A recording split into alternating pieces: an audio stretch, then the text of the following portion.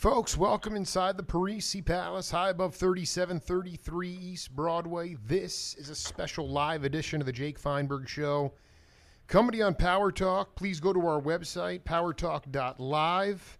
Download our free app and stream all of our live local programming, including Solomon on Blast, the Jim Parisi Show, and yours truly, the Jake Feinberg Show. We can't thank you enough for making us part of your day today, and was just telling off air, I had a really cosmic conversation with my guest a couple weeks ago. Once you get into the flow with somebody and it doesn't feel like a pull and it just starts to flow, then all of a sudden you know you've entered this sort of transcendent experience. And the ironic thing and the cool thing is that this cat is a musician who communicates mainly through his apparatus on the bandstand. Great to have him back. Paul Boudreaux, welcome back to the Jake Feinberg Show. Hey Jake, how you doing, man? Hey man, good to hear you, brother. What's been going what's been going on these days? What kind of gigs you been playing? Well, we do B.B. King's New Orleans. We do that every Thursday, Saturday, and Sunday from noon to 3 o'clock. That's Then we do the Funky Pirate on Bourbon Street.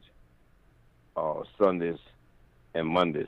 The Funky Pirate. I mean, evening. Do you? Okay, so this is has your philosophy?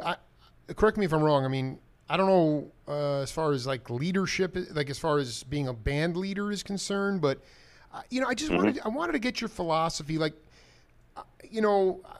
Miles Davis, Lee Morgan, their philosophy was a lot of times at a certain period, once they became pretty well known as being progressive musicians, they just, to me, it was the philosophy was in a live setting, we dig what we're going to play. And the audience, we hope the audience digs what we play. But even if they don't, we're still going to play what we play, and we're going to be true. Yeah. Because we really dig what we're doing, and do you feel that over time there's been New Orleans is a place unto itself anyway, obviously, but do you feel like there's been a capitulation to meeting the audience's expectations in music as opposed to playing the music that the artists that makes it art as opposed to a craft? Do you know what I'm trying to get at? Has that changed? Yeah. Can you talk about that in your own experience? What I try to do as a band leader, I guess even from day one when I first picked the bass up, I always remembered Ray Charles when everybody was against him, for doing R&B songs that sound like gospel songs. You know what I mean? Mm-hmm. Absolutely. And he didn't care. He said, "This is what I want to do." Right. And so he did it. And then again, like some 10 years later, he did it again. He did a country album against all his record companies. They was like, "Man, Ray, your fans not gonna like you doing no country music." And Ray did it again. He said, "Well, I'm doing it because I want to do it. I think it's good. It's good music," and he did that. So I always that stayed in the back of my mind about playing music, and doing other people's songs, So I always try to make those songs our songs, the band I'm in. I say let's capture what the song is about, number one, so we can be true to the meaning of this groove in this song. At the same time, man, let's add some of our stuff in it, So when people hear it, they will say, "Hey, I like the way you did Ray Charles' song." So when you start doing that, I know it's like when people come hear us, they sit there, and they be digging on the band. They like every song we do. And if I ask them to say, "Y'all got any requests?" they will say, "Hey, man, keep doing what you're doing." I dig. So yeah.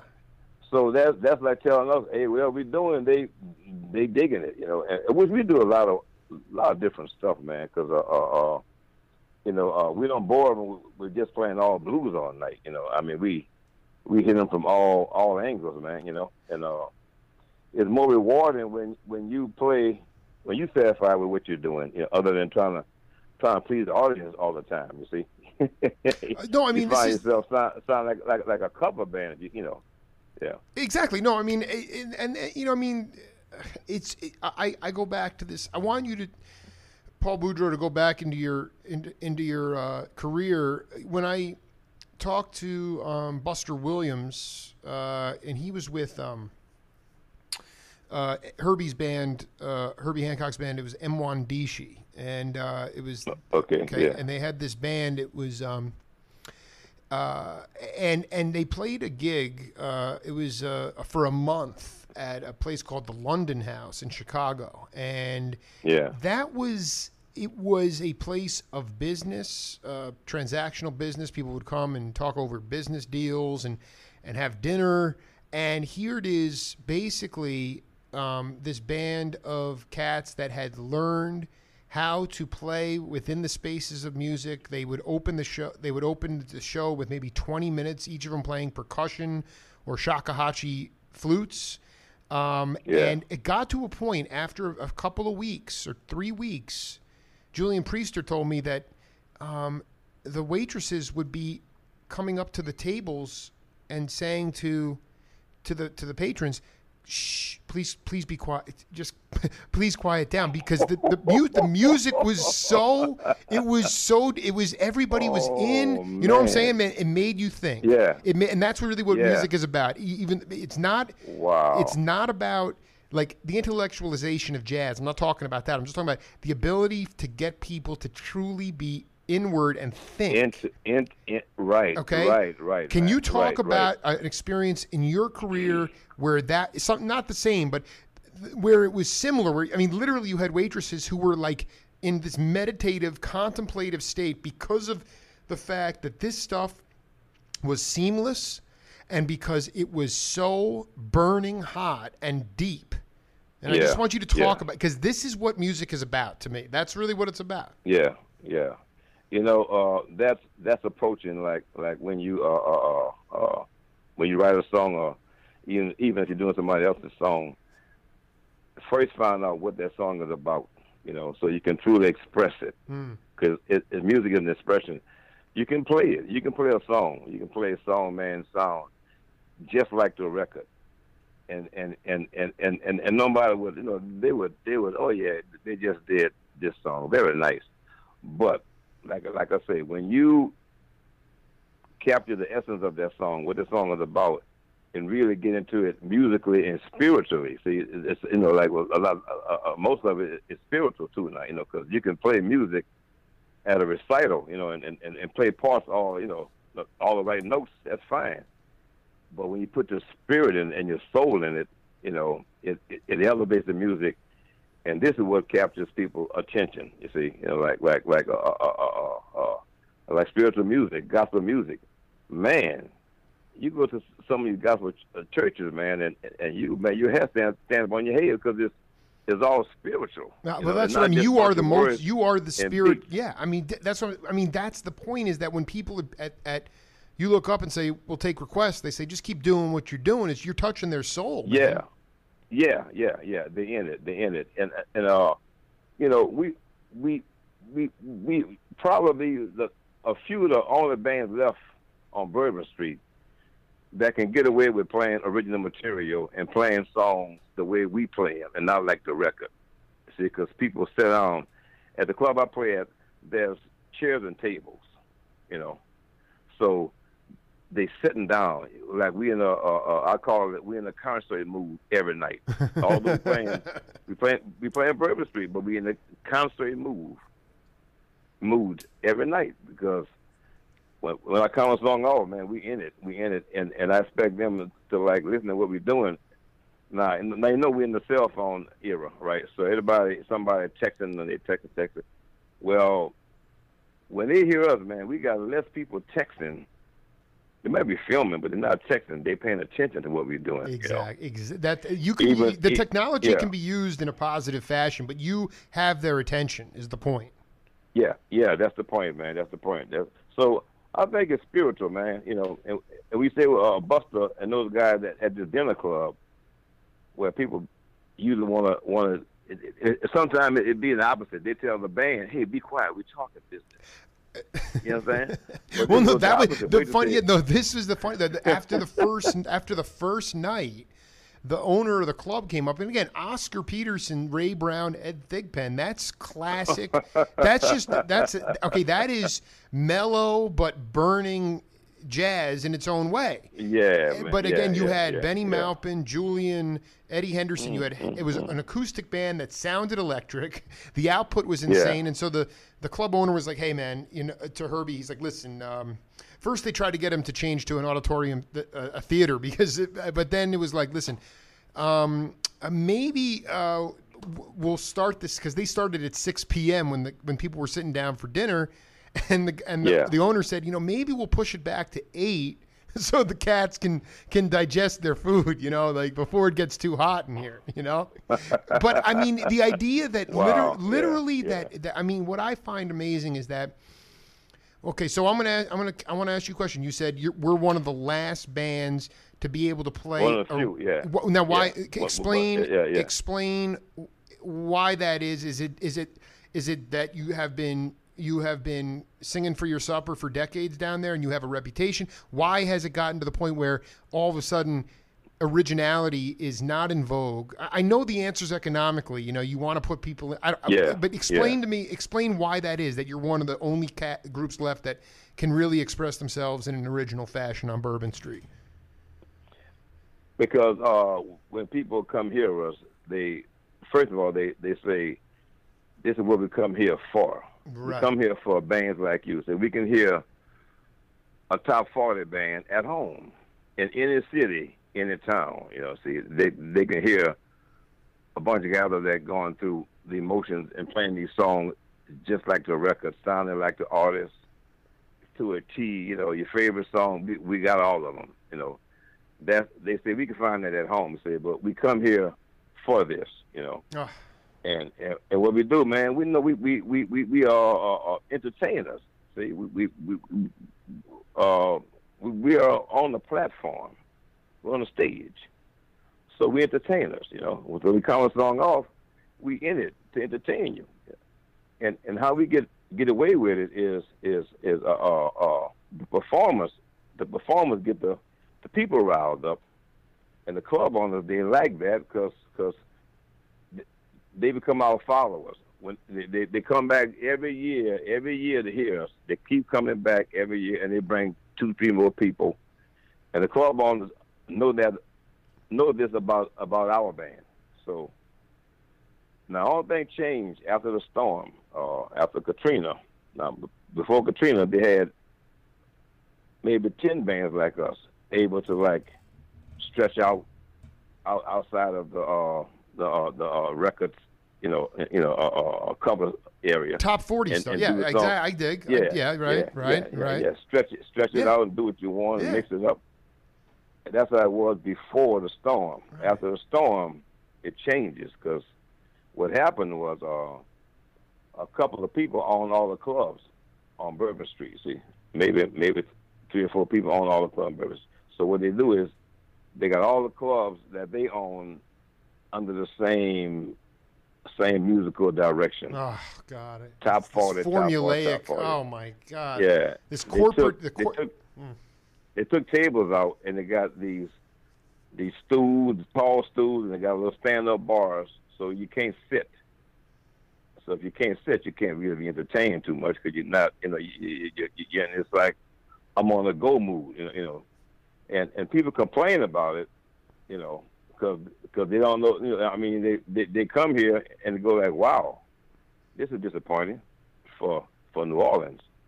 In my band, what we do, we do the total opposite, man. We putting this stuff right in your face. This music, full blast. We putting it in your face. Our amps are open and we good and loud. Yeah, no, I mean, I did. Well, first of all, what is the name? I want to know. I want to know what is the name of the group and who's in the band, and are you blending jazz, blues, and R&B all together? Yes. I dig. Yes, so break down the band. Yeah. Well, me, Paul Boudreaux, biggest player. You know, my Yep. background is R&B. You know, I did the Apollo and Regal Theater. You know, Howard Theater. You know, I was out there with Isaac Hayes, Luther Ingram, all those. You know, Dude, I you did were out, you R&B were out there things. with So, Joe Simon on the road in yeah, Alabama, man. I mean, 1966. dude, some of the Yeah. you dropped some of the heaviest knowledge. Whatever you were doing the Apollo. It was the soul R&B, but the Boogle. I mean, I think there's jazz. You have a jazz bag too, though. Yeah. Well, back in those days, man, you have to know jazz. You have to know jazz because you locally when I play locally, the first 30 minutes, the band always played, no singers. Right. The band always played, Right. and we had to know all the blue note records, man. We had to know all those jazz songs, man. We had to, you know. Wait, man, hold on. it was Like, such- can you yeah. like "Song for My Father," like Horace Silver Song stuff? for My Father, yeah, Mean Greens, or Chicken Shack, Ah, man, all that, man. ah. Ipanema, oh, love it, wonderful, man. wonderful song. Right. I know, man, wonderful song to play, man. You know, and to just set the mood for everything, you know. Mm. You know, then after that, man, it's all all soul and R&B stuff. But you have to, as a musician, be able to play those songs at least the first 35, 40 minutes. That's it, man. That's it. And it was fun to play because you had to learn them, you know. And then you get a chance to like hear Kenny Burrell, you know, and Miles Davis, man, you know.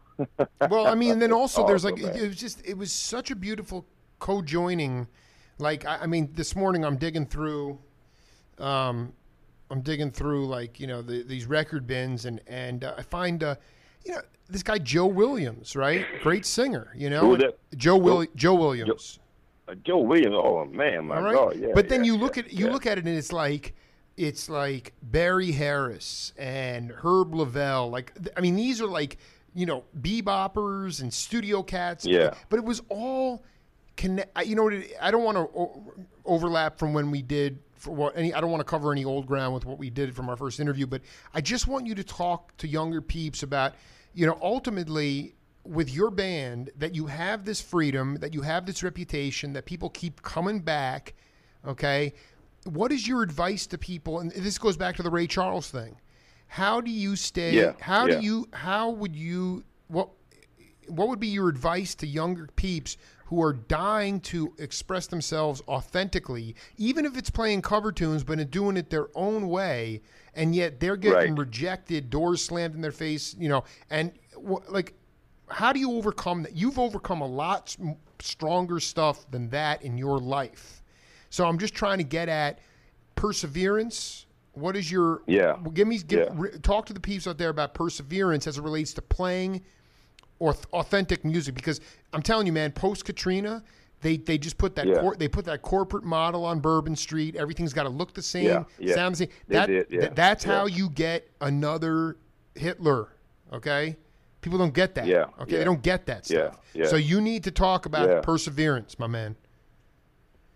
Well, first of all, be true to the music. Be true to the song you're learning or you want to play, and always find out where it comes from, man. Always was like the studio thing, like what it took to make this record sound like this. You know what I mean? Yeah. We hear it as a whole, but what made this combination of instruments at this particular time to sound like this and get this hit? Could you give an example? Could you give a specific example in your career of that, of what you're talking about? Yeah. Like we're gonna take Motown. What Barry Gordy did, because everybody could relate to that. What he did was, that was a void. You say, I'm not reaching a certain market of people. You know what I mean? So he set out to reach the market he wanted to reach. He wanted to meet. He wanted to reach the whites at that area, and be true to the black music. Right. He wanted both sides. So it wouldn't be called this is race music. Okay, one time, or call like this R&B is black music. See, pop music is white music. So what he did was he bridged the gap You know, he bridged the gap. He went out and found musicians who would be true to the parts, not overplay, not underplay. See, be true to the part where it'll be pleasing to everybody. You are nailing this. Go ahead. I'm sorry. Go ahead. Yeah. So what I do with my band is we try to not necessarily pick the song, because we can play anything. I can make up a song on a gig. We've done that. I do that at least love two, 3 times a month. You know, I just call something, man. Let's do funk in E. You know, and we'll do it. We play something in E, man, that's never been played before with this band, and it come across.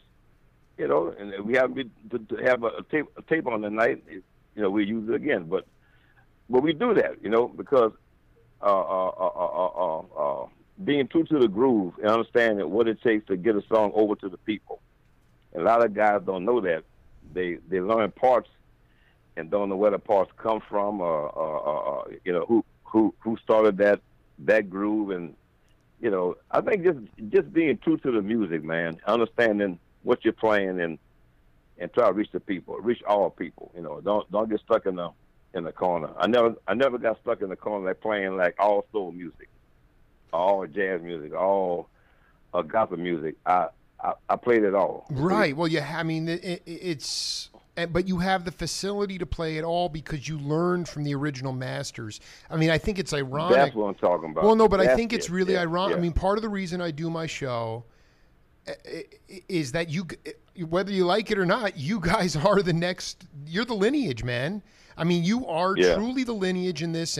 And New Orleans, I'll make the argument. I mean, again, I haven't gone around the country to see every, you know, urban, you know, cultural center, but and I've never even been in New Orleans, but it strikes me just knowing the peeps down there, whether it's George Porter, Papa, you, the list goes on and on. It's the last regional hotbed of music. I mean, and it's like it's you know, and so that. I mean, are you comfortable? How do you mentor in today's world? Like when you see cats who are like, you know, talking about a groove, and they're only going back to the 90s or the 80s or the 70s. Do you implore them to go back earlier? Do you play them stuff that influenced you from back in the blue? I just got on the phone with Ronnie Beck, and just a ridiculous drummer out of San Jose. Yeah. Okay. All he kept talking about was just, you know, I mean, his mom was a jazz piano player, so he grew up with jazz, but he's a funk cat. But I mean, anyway, I want about practical lessons for younger cats who are desperate for this stuff. How do you carry the torch from the original masters like Ike Hayes and Simon and all the other cats you play with? How do you carry that torch in a meaningful way that gets across these cats? What I do, man, I remember some years ago, this drummer was sitting there for another drummer. You know, it wasn't my band. I was subbing with this band. Sure. But the drummer came in, and he played with a fusion band. You know, a good drummer, he plays fusion. You know, very busy. So very busy, right? Yeah. And we were playing like soul songs and blues songs, right? And the poor guy couldn't play a 6/8 straight and make it feel good. Right. So, he couldn't slow it down. So on the first break, I took him outside. I said, man, you ever heard of Aretha Franklin? You know, he said, yeah. I say, you know, the drummer, Bernard Purdy, all those guys, man. I say, go home, listen to some Aretha Franklin. Listen to some Otis Redding. Listen to some James Brown. I mean, really listen at the drum parts. You know, not the whole song. Just listen at what the drum is doing, and how the drummer is making these songs happen. And man, this guy looked at me like I was crazy, because he got kind of like insulted. Like I'm known to be a fusion drummer. You know, I'm just here helping y'all out. You know, white kid. You know, right? And the kid. He came back the next set he was struggling. He's sweating, having a hard time. Everybody getting mad at him because he's not playing the parts right, you know. Didn't know nothing about R&B. So that guy, man, saw me like about maybe 6 years later. Paul Boudreaux, man, Paul. I know it's coming. Man, yeah. you say, man. He say, I am a drummer now. You know, he was like, I said, hey, man, how you doing? He said, man, I took your advice after about a year of wondering what he meant, and I had another situation where I had to play a gig, and I couldn't play the song. I said, that's it. I'm gonna do what Paul Boudreaux say. You know, man, he started them songs, man, and now he's playing with R&B bands, and he's doing good. And he said, man, you had opened my mind up to something. He said, you got to hear all kinds of music, you know. Do you think that younger cats, I don't want to be stereotypical, but coming up in not as street scholars, not on the bandstand, but more learning styles in academia, they tend to get more closed off as it relates to wanting to learn more until maybe they get a pep talk from an older generation cat? All I'm saying is that, you know, it seems to me it's like, well, I like, and then obviously the labels have come in now too, where it's like, well, I don't really like jazz. They'll say, I don't really like, but I mean, what does that mean? What is jazz? It's all music. I mean, what are you talking about? I mean, nobody knows what that term even means anymore. And so to me, it's like, it's so invigorating to talk to you cats that literally are people talk about fusion. I mean, that word's just way overused, but it's literally, it's about mixing. Yeah. It's about using your facility and feel to mix soul, R&B, and jazz. I mean, and that is so hard to do at the highest level. Yeah. And you do that. But that cat was. It took him a while to get the wax out of his ears, but he got it. Eventually, he was like, I'm going to do it. He got it, man. You know, you got to listen at everything, man. You got to listen at everything because you playing everything. You know, whether you know or not, even playing fusion, you playing those licks somewhere in there somewhere. They might go by real quick, but you playing them. Well, let me ask you something though. Let me ask you though, if you're one of the last bands to play original music, other bands that are coming in are saying, well, if we're going to get paid for this gig, we just have to play what the people want to hear. And they don't necessarily have a chance to stretch out, even if they want to.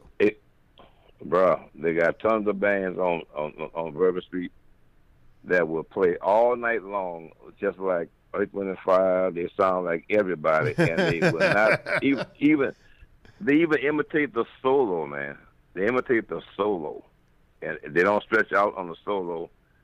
And it's you know, I mean, people are dancing, but that's I don't know, man. You know, that's I mean, fine. What are you doing? What are you doing? I mean, what you're not real at that point. I mean, there's this cathartic thing that I had a chance to hang with Pat Martino a couple weeks ago at the Musical Instrument Museum, and this amazing guitar player, and he just broke it down. What you're talking about there, note for note, if that's what you get off on, then you're just a craftsman. You're not.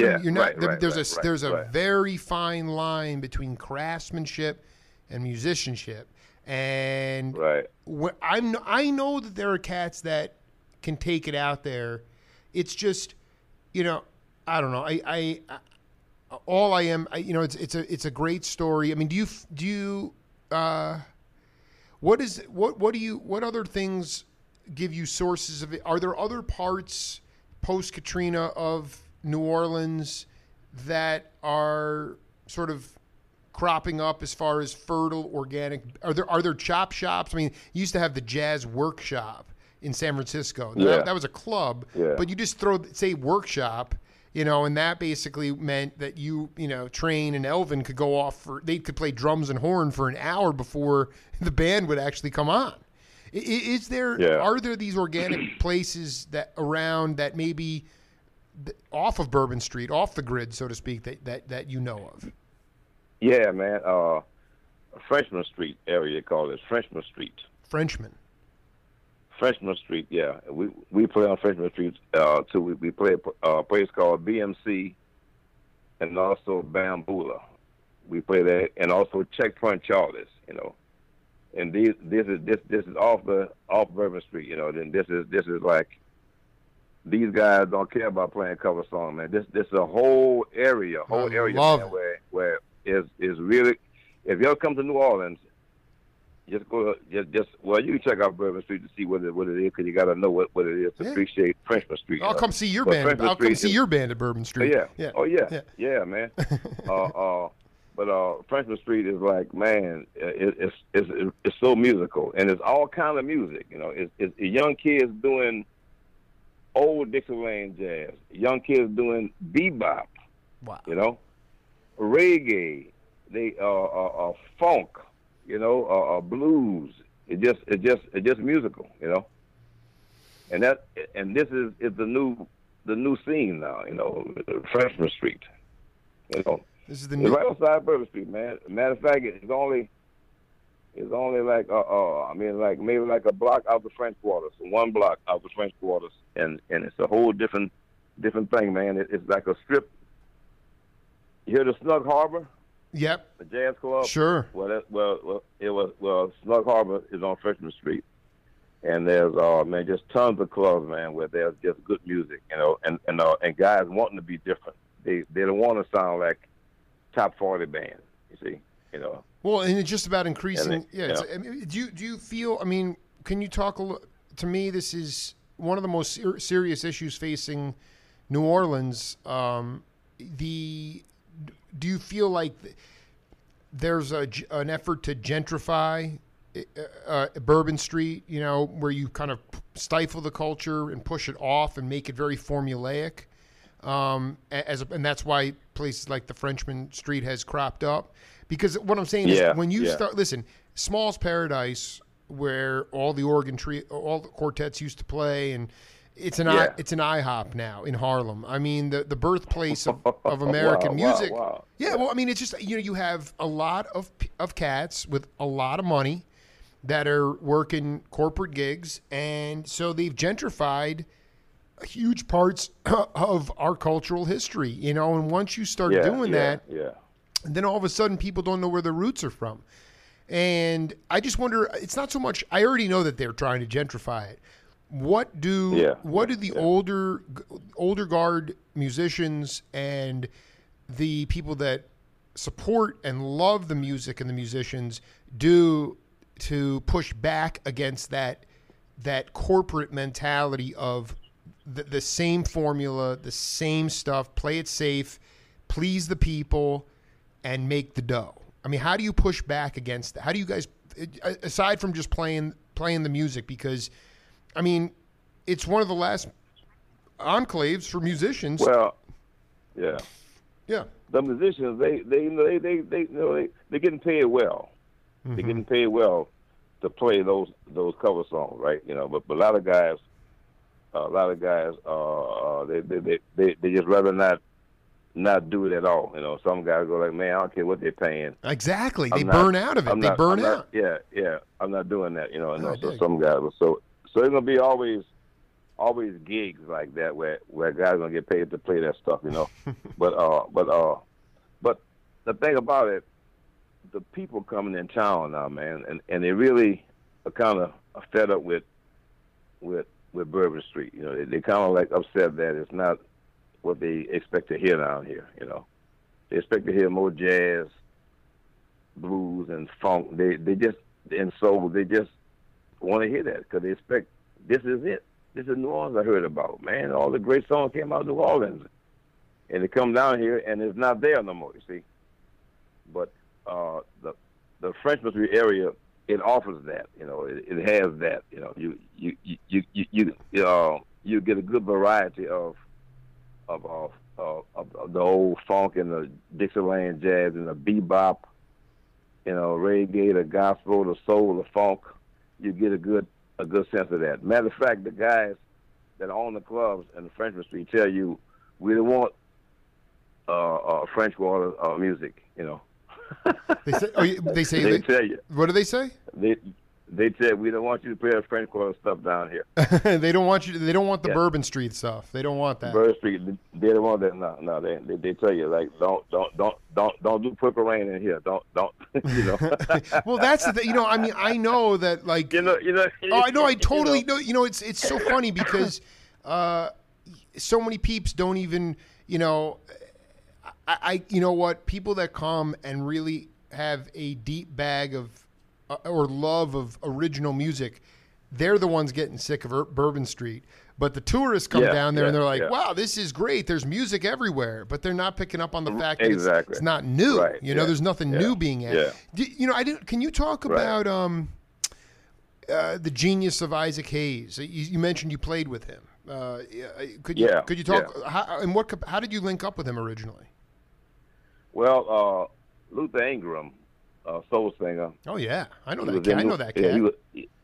Oh yeah, man. He was in New Orleans doing the show, and he picked up a guitar player, you know, that I knew, you know, to do his gig, you know.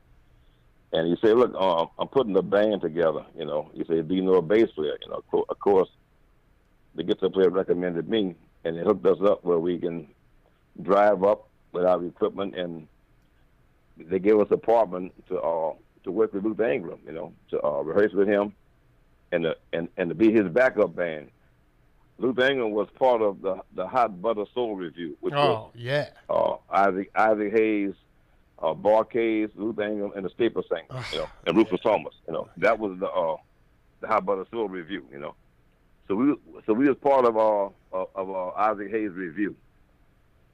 So we was at Stacks every day. We'd go in and sign in the morning, and we'd rehearse all day with Luther and just hang out in Stacks all day, you know, and hang out. You know, we see, you know, Steve Cropper, Donald Duck, all of them. So you know. Booker T, all these cats. Yeah, oh yeah, man, you know, I mean, that was their home. You know, that was like an office. Every day they would come in there. If they wouldn't do nothing but just sit in the office and just talk, they would come to Stacks. You know. Well, there was a record shop in the front, right? Yeah, man. Yeah, it's old theater. Exactly. That turned into right. It was a studio. Yeah. The acoustics were good. I remember another cat broke that down for me there because anyway. So that hot buttered soul review. You were hooked. Luther was part of that review, and you were with him. So continue. Yeah. So when they, you know. When they pull out, man, the busload just pull out. We there's Staple Singers, Barcase, Isaac Hayes band, which one was the Barcase, and Luther's band, and you know, and that was that review, man, you know, and that was like around 71, man, 71, you know, during that time. You know? Love this. And it was so good, man. And Isaac Hayes, man, he would come in and he'd hear us just jamming, right? So what he'll do, man, he'll get behind the organ, you know, and he'll start playing stuff, man. His brain is twisting and turning. You know, you thinking, you know. Let me ask you. It was so good, man. How much of that was pure I mean, if you know this, was just pure spontaneity off the top of his head. I mean, you know, maybe he'd come in with a sketch, but that was the other part of it, is just like letting it breathe because it wasn't overly rehearsed and it wasn't that scripted. I mean, did he just was it just a lot of improv? Well, yeah. If you notice Isaac's songs, even though the songs he covered, they're really long and airy. You know, they long introduction. They're really long songs, right? Yeah. You know. So he was the kind of guy, man, that just give me a groove, and I will milk this groove and turn it into something. That's like the James Brown philosophy, really. That was very similar to JB. Yeah. James coming, man, with.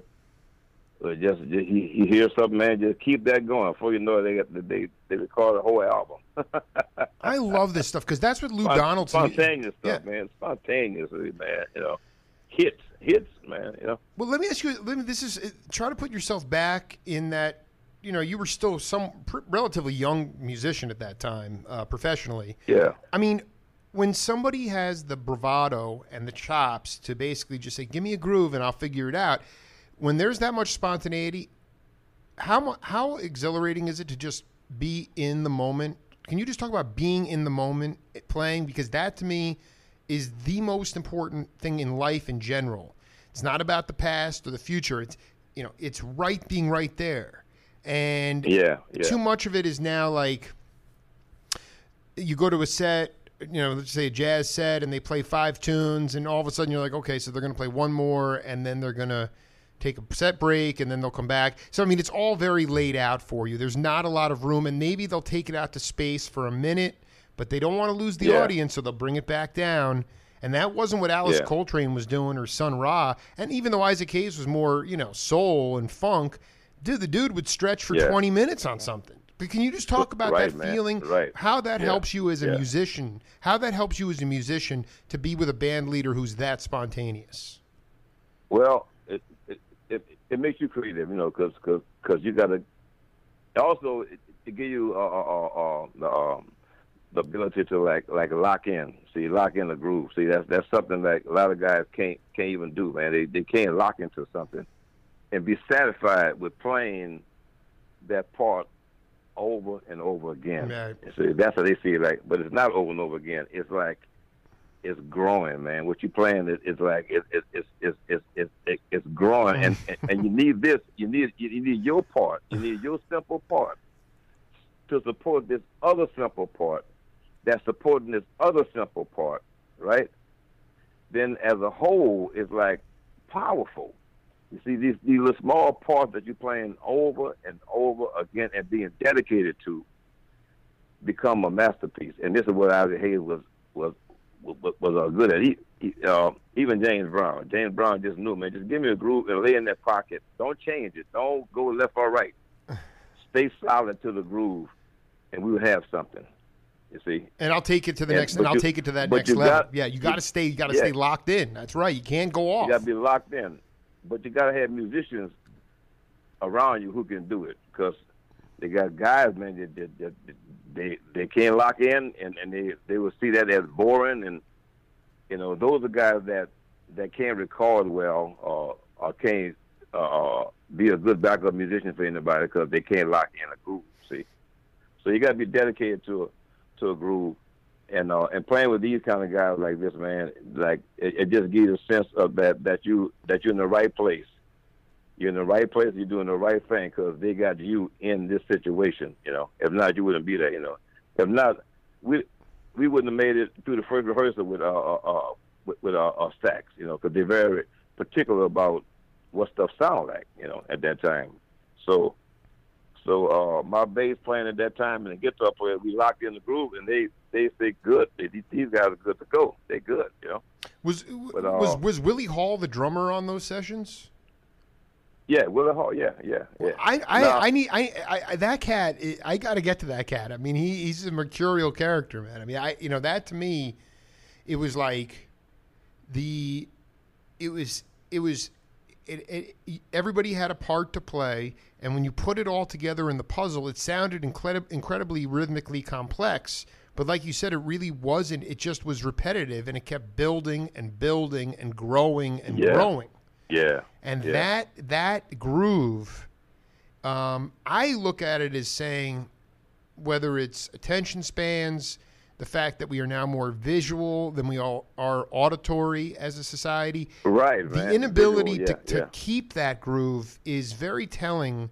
It's almost like, well, we just don't have the attention span. It's not. You can say bored. I don't know if it's bored or it's an ADD thing. I don't know. It's the same thing with drummers. They just say, "Oh, this is too boring. I gotta stay busy. Otherwise, I'm getting bored." Yeah. Right. I mean, well, those kind of drummers, they will destroy a band if they're too busy. See, you got to be all pocket.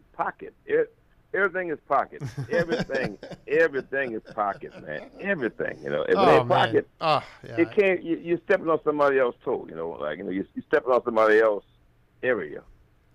You got to, like the Sound of Philadelphia, man. Those guys, man.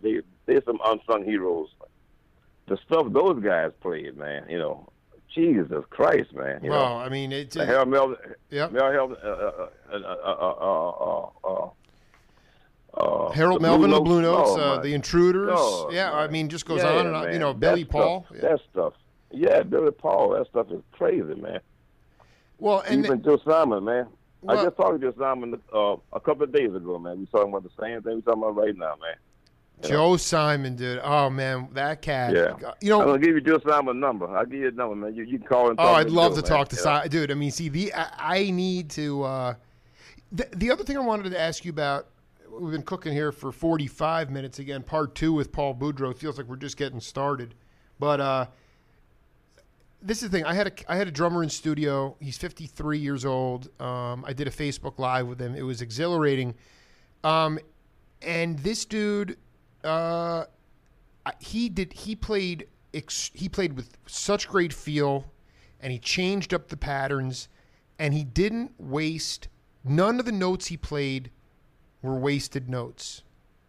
And I wanted you to talk about, in terms of your playing of the bass, when it dawned on, if there was a cathartic moment. I mean, not that you were ever like a super huge into your chops, kind of like dig my chops kind of guy, but the idea of how important it is, your philosophy on how important it is to have meaning behind every note that you play, and not just playing stuff for the sake of playing it.